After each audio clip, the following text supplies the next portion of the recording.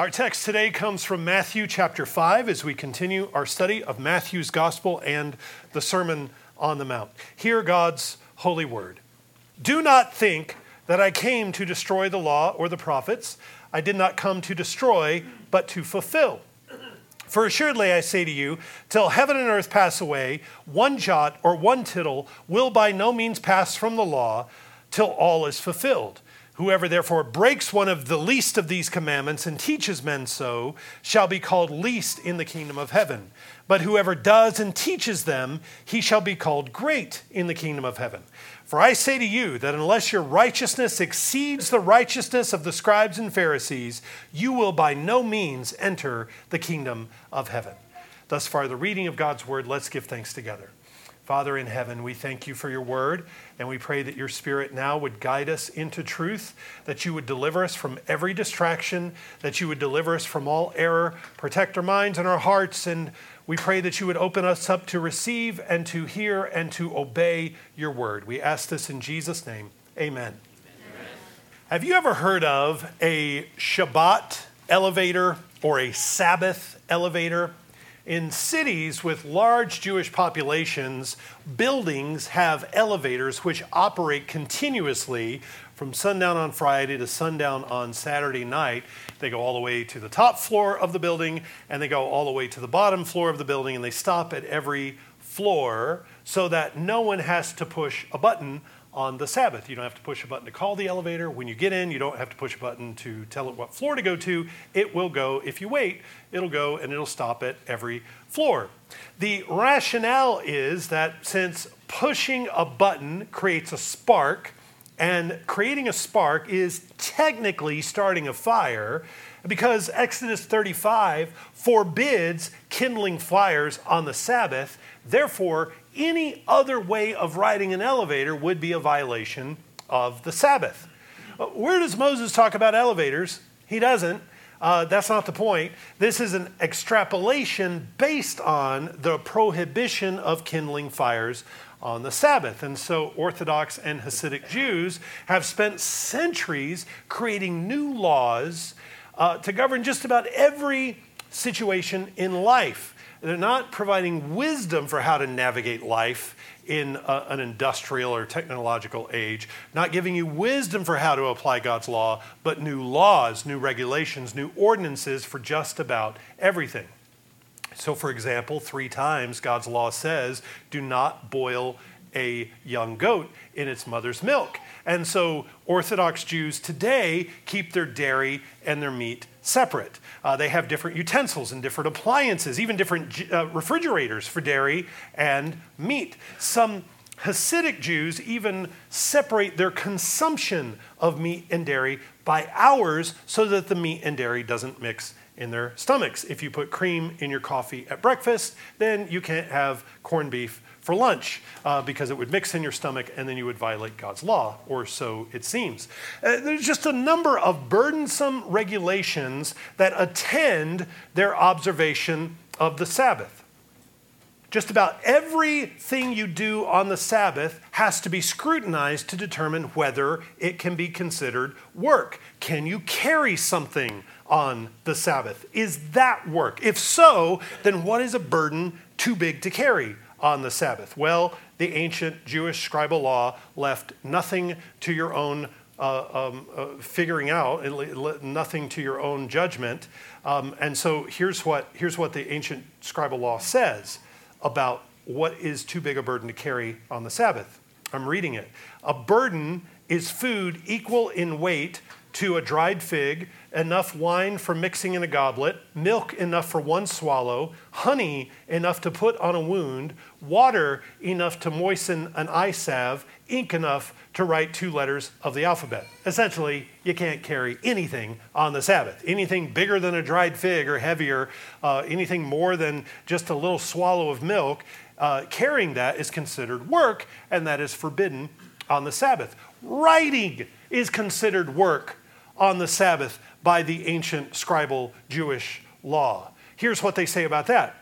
He who writes 2 letters of the alphabet with his right or left hand, whether of one kind or 2 kinds, if they are written with different inks or in different languages, is guilty. even if he should write 2 letters from forgetfulness. Now, I'm not talking about writing a letter. I'm talking about writing a character, writing the letter, 1 letter. If he should write 2 letters from forgetfulness, he is guilty, whether he's written them with ink or with paint, red chalk, or anything which makes a permanent mark. But if anyone writes with a dark fluid, with fruit juice, you know how you just write with fruit juice, right? Or the dust on the road, or in sand, or anything that does not leave a permanent mark, he is not guilty.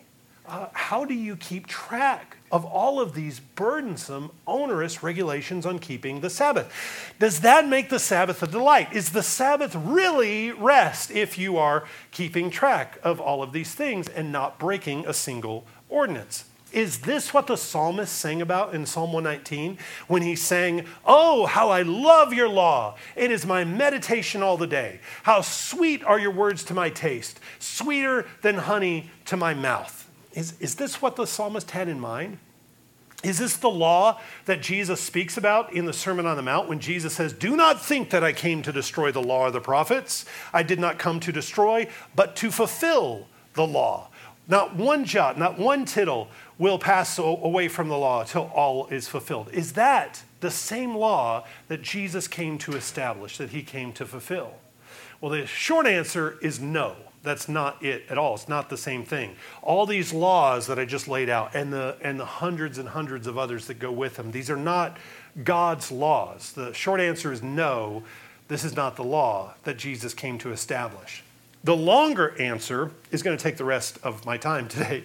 The longer answer is that we have to define our terms. When we come to the New Testament world that Jesus steps into, we must, in order to rightly understand the Gospels, in fact, in order to understand Paul's letters as well, all the epistles, in order to understand, we must have a grip of an appreciation of both God's law as it was given through Moses and how that law was being distorted, how it was being mishandled and corrupted by the Jewish religious authorities of Jesus' day. The principal culprits of this mishandling and distortion were the scribes and the Pharisees. And it's to the scribes and the Pharisees that Jesus directs his most fiery judgments against the scribes and the Pharisees. The scribes were the legal experts. The scribes were the ones who worked out all the details of whether you could carry a fig on the Sabbath or not. The Pharisees were the separated ones. That's what Pharisee means. They're the separated ones who made it their life's mission to keep all of these laws. Scribes and Pharisees, these are the culprits, and many of those who call themselves Jews today are the heirs of their traditions. Before I get too much further, I need to clarify a couple of things. The prohibition about starting fires on the Sabbath has more to do with not setting up your own altar on the Lord's Day.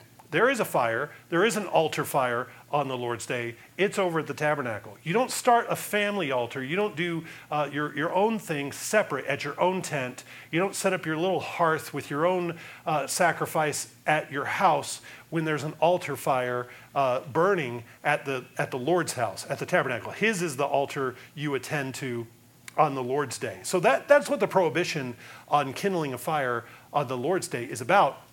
It's not about warming your house. It's not about lighting your room. And it's certainly not about elevators at all. Also, the prohibition about boiling a young goat in its mother's milk, that's instruction on not using what is designed for life in a destructive way. You don't use something designed for life in a destructive way. It has nothing to do with cheeseburgers, for example. And the fourth commandment, if you read the fourth commandment as God gave it at Mount Sinai, it's more about giving rest. It's giving rest to your house. It's giving rest to your servants. It's even about giving rest to your animals, not about whether you can carry something any larger than a fig. But they get all this wrong and they distort it and they confuse it. And so how are we able to see this? How are we able to get to the heart of this? Well, because we see Jesus live out the law, and Jesus is not consumed with these petty onerous, minute regulations and ordinances. That's not what Jesus fills his head and his heart with. That's not what he directs his people to. He lives out the law and he obeys his Father's law perfectly, and it doesn't look like that. It doesn't look like what we see as this burdensome Jewish law keeping, this Pharisaical law keeping. We also have the Holy Spirit to guide us into truth, and that's why we can see these things. So, when we refer to the law, it's vital that we define what we're talking about. What do you mean when you say the law? Are you referring to the Ten Commandments? Because sometimes in the scriptures, that's what the law is referring to, the core of God's law. Or are you referring to the first 5 books of the Bible? When you say the law, sometimes the Pentateuch, the books of Moses, are referred to as the law, and that's an appropriate way to use the word law. Or are we talking about the whole Old Testament? Jesus will refer to the law and the prophets, and he does it in the Sermon on the Mount. He calls the Old Testament the law, and he calls it the law and the prophets. And all of these are valid ways of talking about the law, God's law. We're talking about what God communicated to his people by the inspiration of the Holy Spirit. That's God's law. The Ten Commandments, the books of Moses, the Old Testament, that's the law. So it's important to be clear and make a distinction that when we talk about the law, are we talking about God's word, or are we referring to the oral law tradition of the scribes, the scribal law, the endless, complicated, extra-biblical regulations handed down through generations of scribes? When they finally wrote it all down in the 3rd century, it was published as the Mishnah, and that was about 800 pages. In addition to God's law, 800 pages of rabbinical writings that interpreted God's law, which was really just binding men's consciences with more regulations. That, the Mishnah, was later expanded again into the Talmuds, another 2,700 pages of ordinances for them. So in the time of Jesus, all of these traditions, all of the scribal law was circulating as oral tradition. And to the strict Pharisee in the 1st century, for them, obeying God and serving God was a matter of keeping hundreds of legal rules which they considered the law. And so when a Pharisee said the law, that's what they were referring to, this oral law tradition. And this tradition is what Jesus goes out of his way to oppose throughout his ministry. Jesus deliberately breaks the laws of the Jews. He deliberately breaks their ordinances by healing on the Sabbath, by eating with hands that hadn't been ceremonially cleansed. You know, the apostles ate grain without ceremonially cleansing their hands. He forgave sins. He befriended people that they considered unclean. He feasted when they thought he ought to be fasting. And he deliberately breaks their traditions. And if you're not paying attention, you get confused.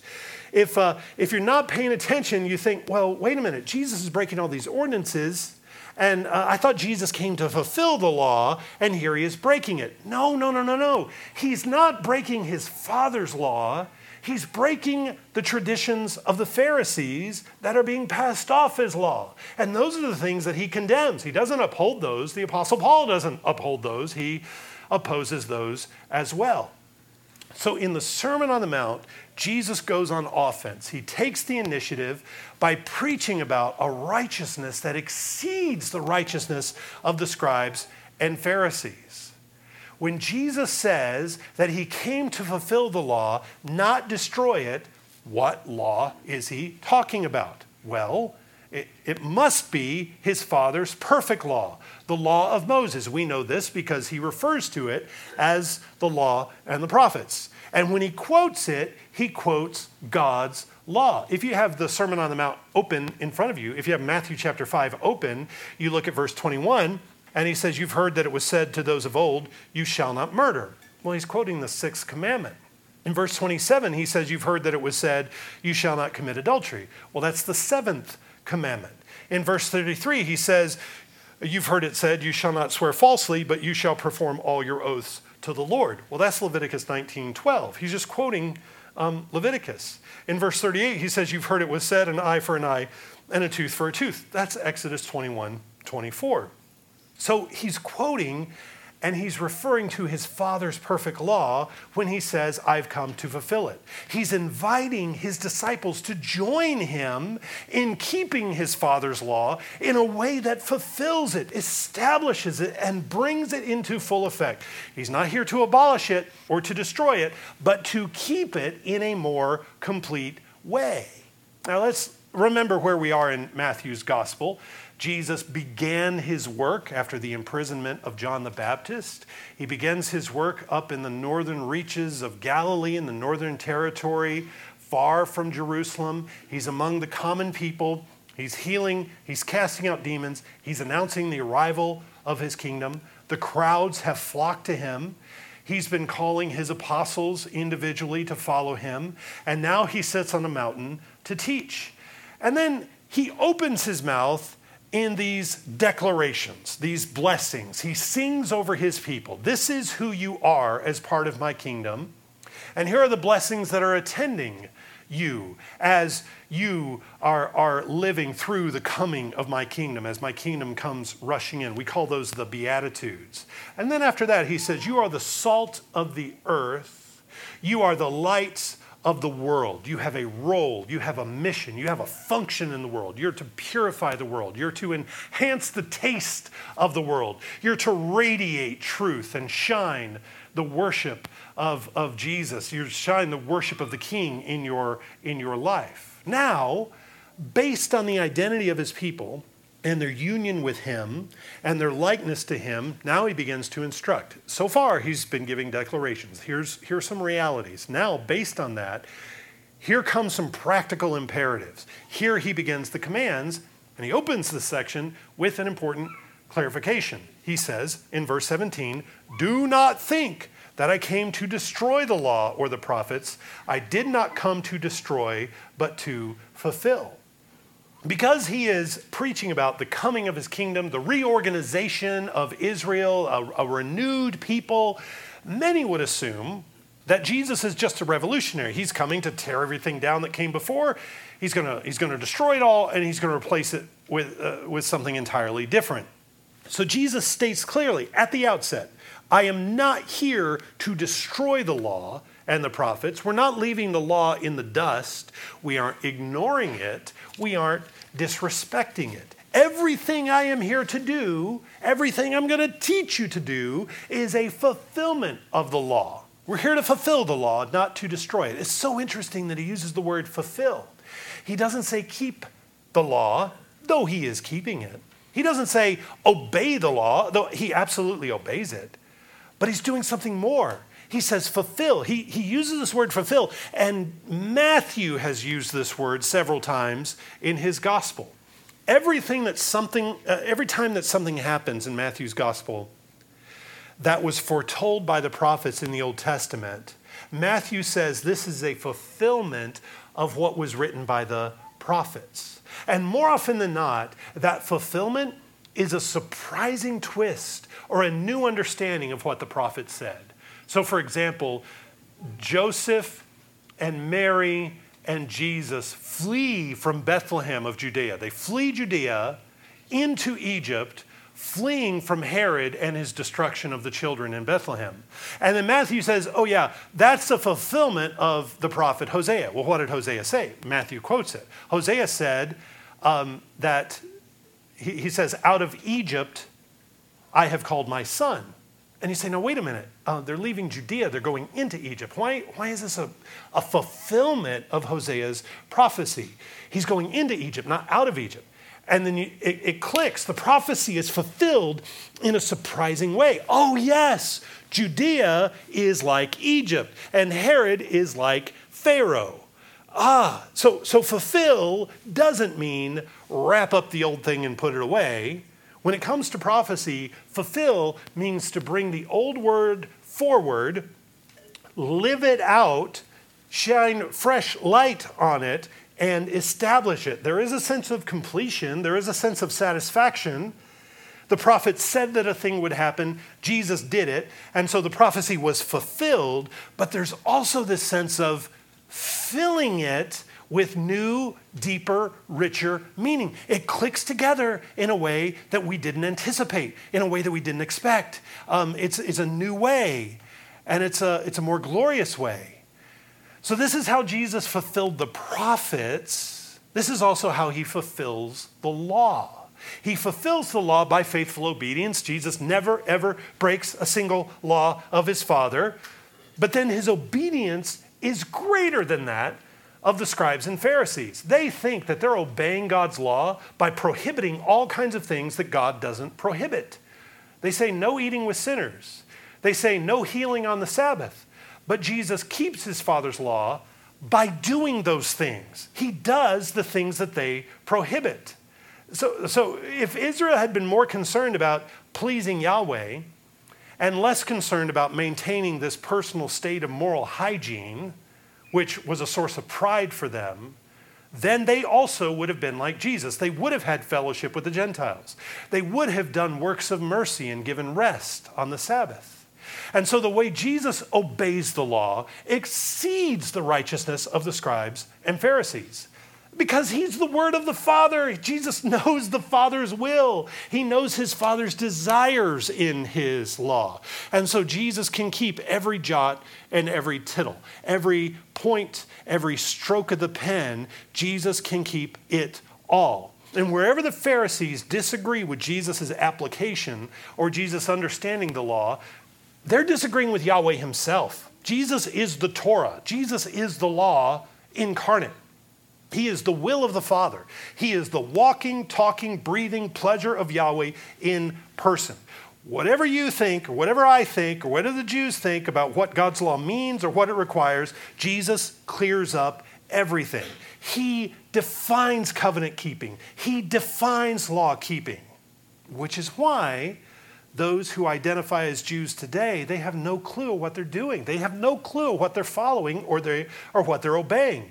God gave them the Word incarnate. He gave them the key. He gave them the example. He gave them the Rosetta Stone to interpret and unpack his law, but they ignored him, and they still ignore him today.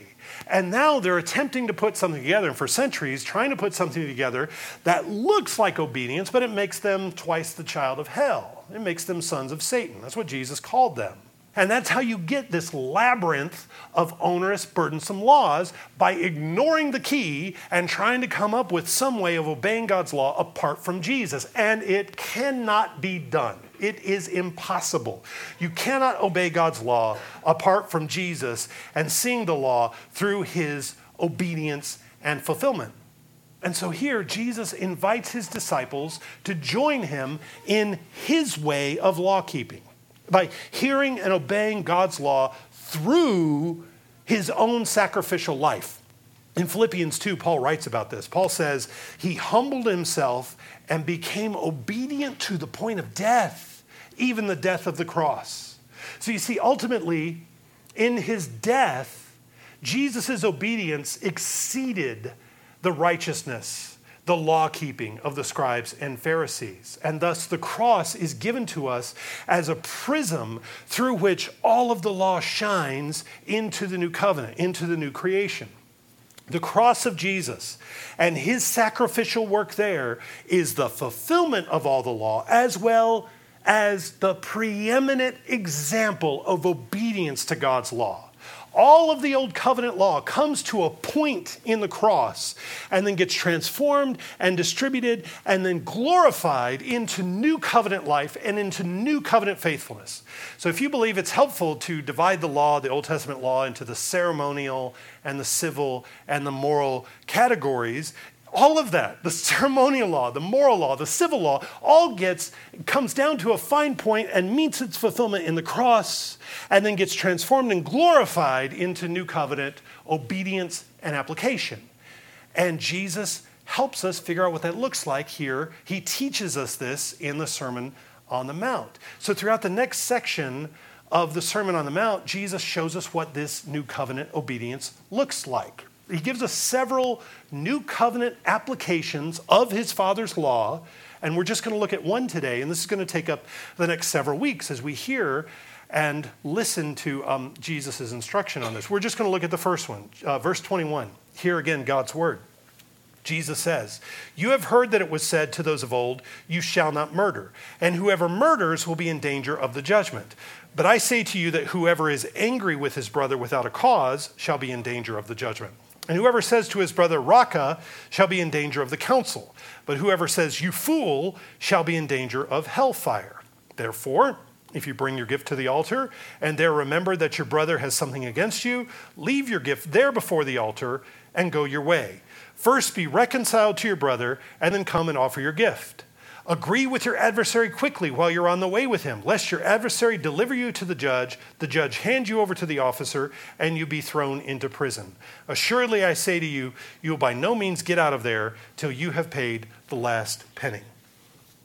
Probably the most common misunderstanding of what Jesus is doing in this section is that he's teaching the new covenant, and he's replacing external obedience with internal sentiments, internal feelings, as if the new covenant is all about this internal sentiment and the old covenant was about external obedience. As if Jesus is removing any obligation to an objective code of morality, and what he's doing here is replacing it with subjective heart religion.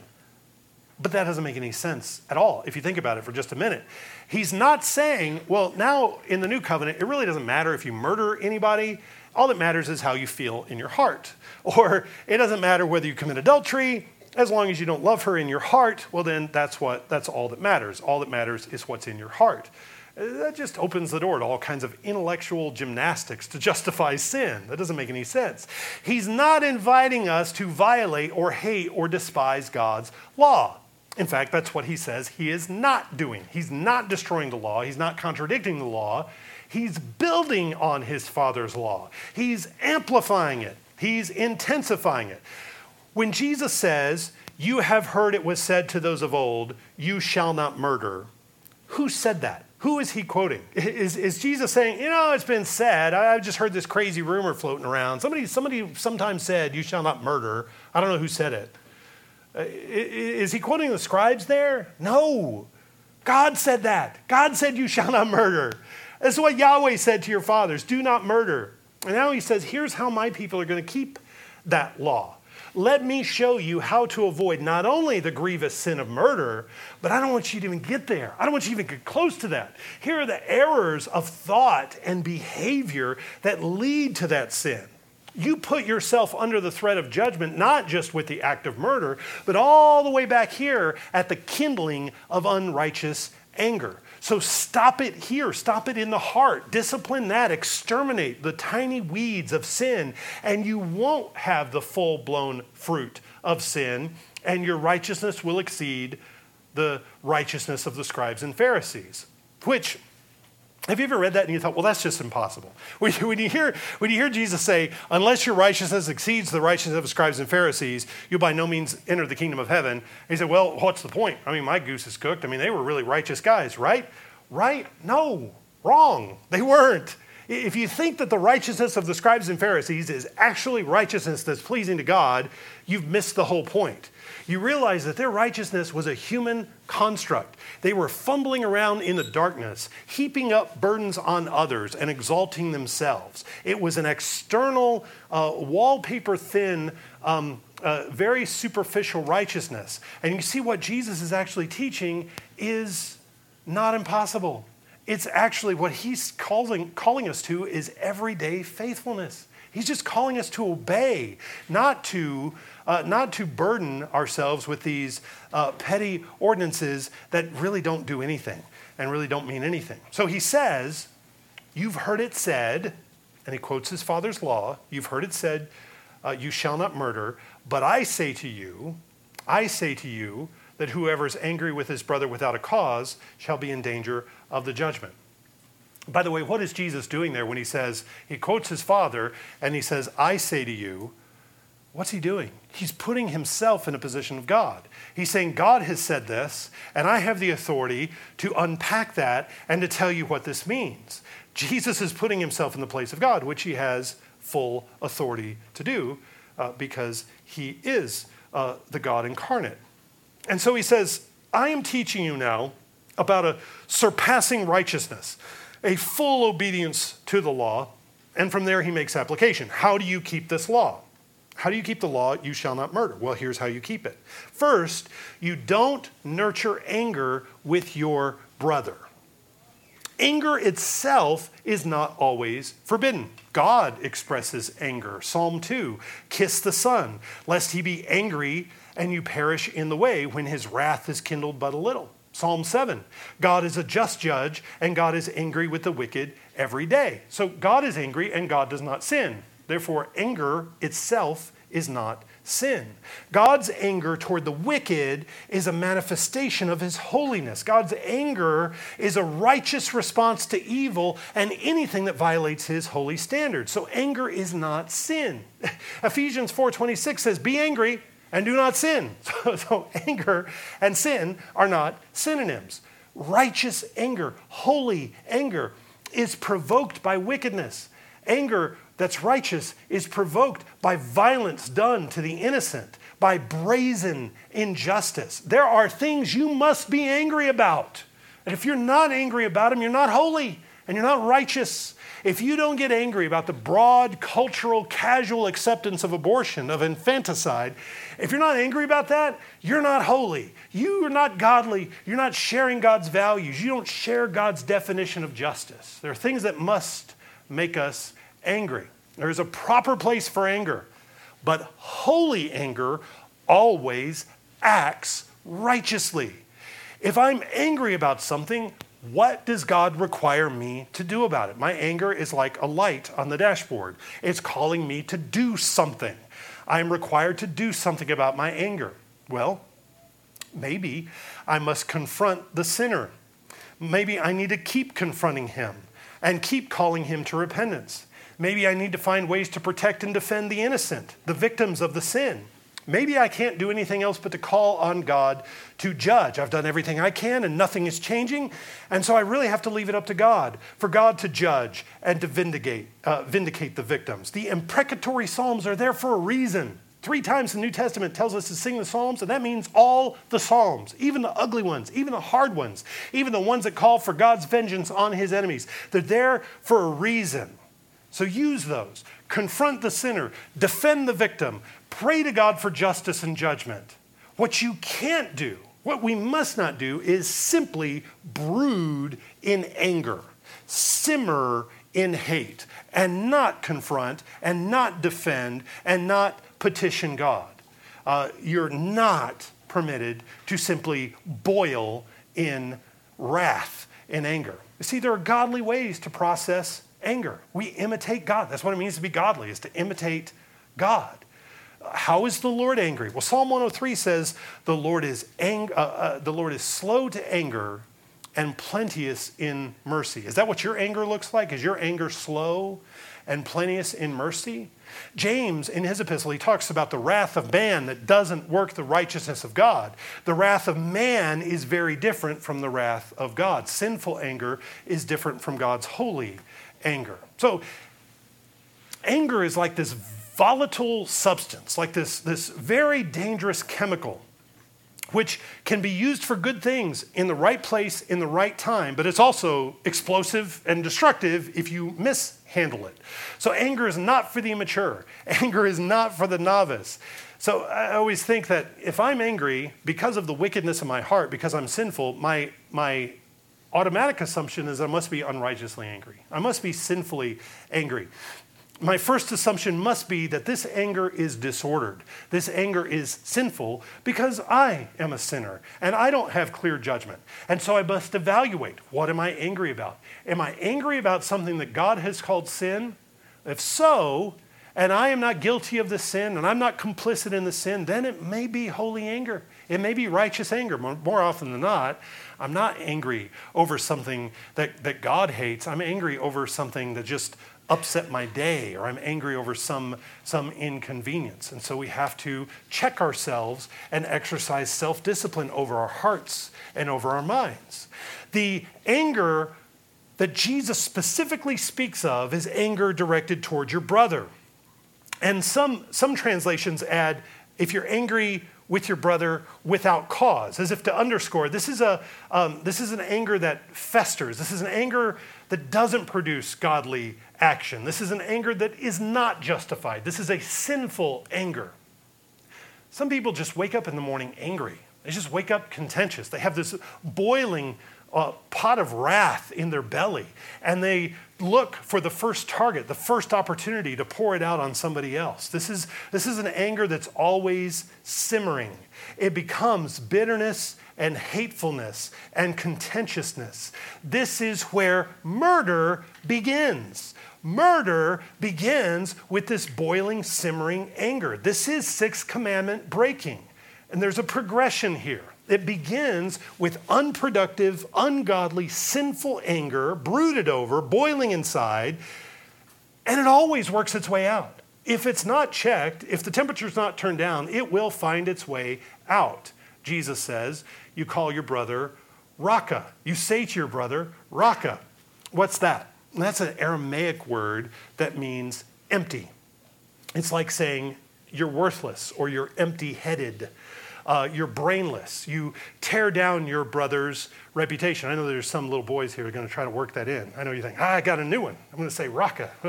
Better be careful. Be careful with that one. If Jesus says don't say something, you probably shouldn't say it, right? Can we agree on that? But you see what's happening now is that it's working out. You're tearing down your brother's reputation. Your anger begins manifesting itself in recruiting others into sharing your contempt for your brother. Jesus says if you call someone empty, if you're tearing down their reputation like this, you're probably going to end up in front of a council of elders for slander. And he adds to that. He says, if you call your brother a fool, you're in danger of hellfire. The word that Jesus uses for fool here that doesn't mean simpleton. That doesn't mean silly person. That doesn't mean dummy. It's not the word he's using for fool. The word implies moral bankruptcy. The fool has said in his heart, there is no God. That kind of fool. If you call your brother a fool in this sense, you're not just talking about his mental capacity, you're attacking his entire character. You're saying he is morally bankrupt. You're branding him as an immoral, unbelieving man. Now, let's stop and process what Jesus is saying here. If you call your brother empty, you could end up in front of the judge. If you call your brother a fool, you might end up in hell. What is that over the top? Are Jesus' warnings here just a little bit extreme? Well, Jesus himself is going to use this word fool, very same word. He's going to use this word fool for the scribes and the Pharisees. So why does Jesus say, and he uses it righteously for the scribes and Pharisees, because they are being unbelieving fools. It is an accurate description of how they're behaving. So why does Jesus say that this kind of language can put you in danger of judgment and hell?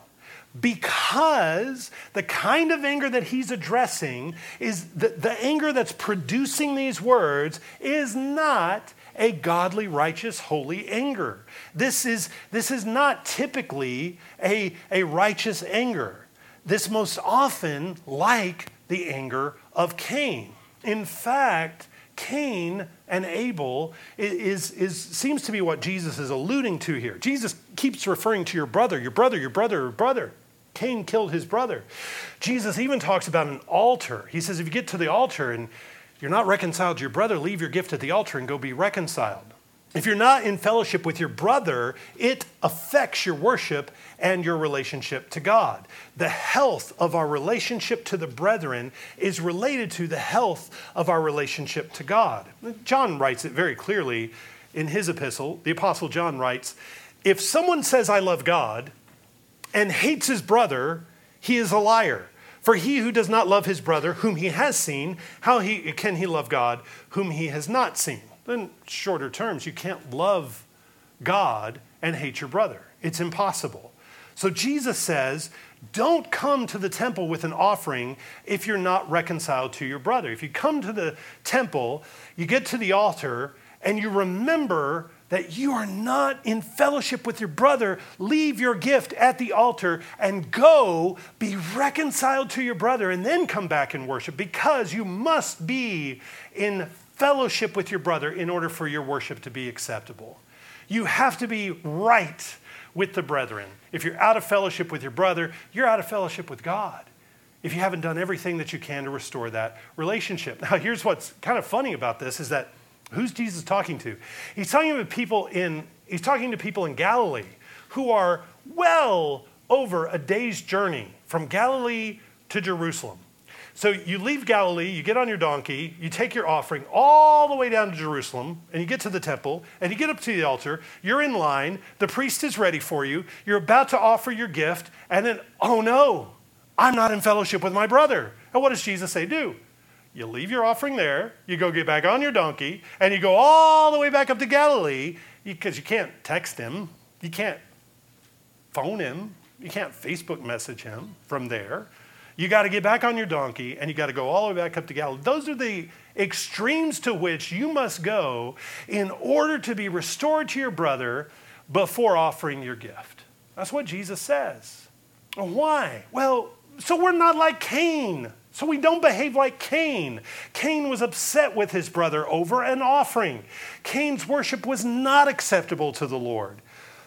Cain nursed his contempt and his hatred for his brother, even against the warning of God. God warned him, and he still nursed his contempt, and he ended up killing his brother. What began in anger ended in murder. And don't think it can't happen to you.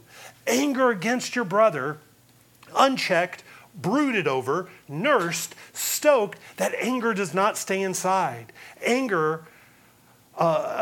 anger-filled thoughts turn to words. The anger works its way out into slander, into accusation, into name-calling. Thoughts turn to words. Words turn to deeds, in hateful actions that may result in physical violence. If you keep feeding that fire, there's going to be a fight, and something very bad could happen, even by accident. You can kill someone with a push, a shove, a fist. You can kill someone, and now you're a murderer. Now you're a murderer because you were consumed by anger.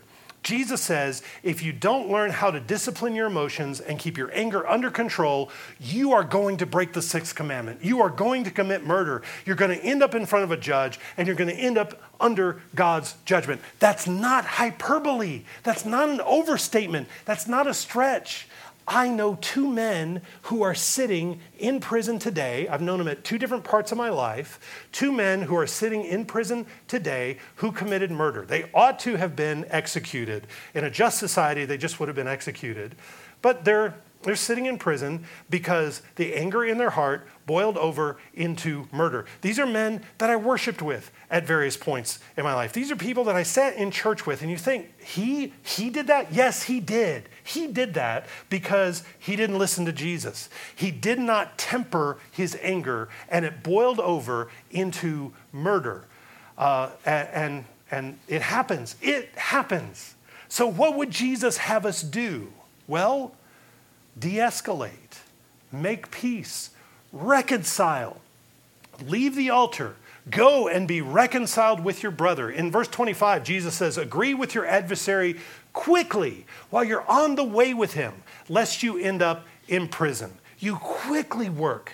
You fervently work to restore the relationship with your brother and even advance it, make it better than what it was before. Conflict is an opportunity to make things better. Now, we're not naive. Not everybody wants to reconcile. Not everybody wants to be at peace. Sometimes when you are for peace, they are for war. Sometimes your efforts to make peace will be turned against you. Whether or not they receive your overture of peace is up to them. That's why Paul says in Romans 12, if it is possible, as much as depends on you, live peaceably with all men. Sometimes it isn't possible. You can only do what depends on you. But if you are faithful before God to seek restoration no matter what, you are going to keep the sixth commandment and then leave it in God's hands if perhaps he will change their heart and turn their heart toward you. Paul writes about this in 2 Timothy. Listen to what he says to the young Timothy. He says, avoid foolish and ignorant disputes, knowing that they generate strife. And a servant of the Lord must not quarrel, but be gentle to all, able to teach, patient, in humility correcting those who are in opposition. Listen to this part. if God perhaps will grant them repentance so that they may know the truth, and that they come to their senses and escape the snare of the devil, having been taken captive by him to do his will. You trust, you obey, you make the effort to reconcile, and then you leave the results to God. And this is even for, there are some real dangerous people that you come across. There are some real hateful people, and you do need to keep your distance. You may have made an effort to reconcile, and they're not having it, and you can't be in the same room with this person anymore because they're hateful and violent. You're praying for God to grant them repentance. You've done what you can do, and you wait for God to work and to change their heart. That is how you keep the commandment. This is the righteousness that exceeds the righteousness of the scribes and Pharisees. This is true law keeping. This is true law fulfillment. This is obedience to God's perfect standard, not by heaping up new regulations, but by liberating the followers of Jesus, liberating them from their unbridled anger, teaching them how to manage it, and warning them of what's going to happen if they don't. Jesus takes us all the way back to the heart because that's where it starts. The anger that is nurtured there, if it's unchecked, is going to work its way out into full-blown covenant breaking. And incidentally, the outline that Jesus gives here, this progression, that's followed by the Pharisees, and we see it play out in real time in Jesus' ministry. The hatred and the jealousy of the Pharisees toward their brother Jesus doesn't stay inside. It breaks out in slander against Jesus. They start to accuse him. Look who he's eating with. Look how he's eating. Look at how he's a drunkard and he's a glutton and he's with unwashed people. They start to make these accusations against him. And eventually their anger boils over like Cain's anger, and they end up killing their brother because they're jealous over his sacrifice before God. Jesus, on the other hand, he works out his righteous anger. Jesus is righteously angry against them, but he works this out in confronting them, in calling them to repentance, in defending those who are oppressed by them, in pursuing peace, and ultimately reconciling the world to himself through the cross. So what is the immediate application for us right here, right now? Well, it's very simple. You might ask, is there anyone for whom you are presently harboring deep contempt? Is there anyone for whom you are harboring deep hatred? Who is it that makes your blood boil and just rubs you the wrong way? You can't stand to be in the same room with them. Think, what is it that they've done to provoke that in you? Did they sin against you? Did they? They might have. What commandment did they break? Does God call it sin? The thing that you're angry about, does God call it sin? Or is it a difference of opinion? It's a difference of culture. It's a difference of style or preference. If so, you have to let it go. You got to let love cover that. You got to forget that. You can't let that destroy you. But if it is sin, let's assume it is sin. You are angry about sin. What have you done about it? Have you confronted the sin? Have you taken along a witness? Have you told it to the church? Have you followed the Matthew 18 instruction? If not, why not? Why haven't you done that? Are you working toward a biblical resolution, or are you carrying around this burning hatred for them over something that they've done to you, and you think by carrying this around that makes you more righteous, that makes you more godly, it gives you a moral superiority over them? If that's the case, if that's so, you're just another Pharisee. Your righteousness does not exceed the righteousness of the scribes and Pharisees. You're just one of them. Has the contempt that you hold in your heart, has it boiled over into words? You slander them, you tear them down because you want other people to know. You want other people to hate them as much as you hate them, so that no one ever has to go through what you went through. So that they know how righteous you are and how awful your enemy is. Is that what you're doing? You've got this verbal warfare going on? Yeah, you're still a Pharisee. If that's you, you're still a Pharisee. If you're ever in the same room with them, how likely is the conflict to get physical? Is it possible that in a moment of anger, the temperature is so high you would take a swing? You might shove them. That you might actually want to put them on the ground to physically overpower them and make them suffer. Do you imagine that? Do you play out that scenario? How much of a stretch is it from imagination to reality for you? Do you plan it out? Do you plot out scenarios to do them harm? if that's where you are, if that's anywhere close to home, you are in grave danger. Jesus says that. I'm not saying that. Jesus says that. You are in grave danger. You must be reconciled to your brother. You must be reconciled to God. Repent of your murderous thoughts. Refresh your commitment to reconcile as much as lies with you. And again, it doesn't all lie with you, but as much as lies with you, reconcile. What does that look like? What does it look like? What would God have you do as you seek to please him in all things? What does God require of you now? That's the righteousness that fulfills the law. That's the righteousness that exceeds the righteousness of the scribes and Pharisees. These are the people who quickly seek reconciliation with their adversary. These are the people who make up the kingdom of heaven. Let's pray. Father in heaven, we pray that you would help us by your Spirit to properly discern the source of our anger and frustration. Guard us from hateful, angry, murderous thoughts. Guard us from brooding and bitterness. Make our hearts light and joyful, and give us the ability to pursue reconciliation and fellowship with all those who have offended us or sinned against us. And we trust that you'll turn their hearts as well, so that relationships would be restored and that you would be praised in the unity of the brotherhood, in the unity of the church. And Father, we pray that you would guard us and guide us and defend our families, defend your church. We pray in Jesus' name, amen.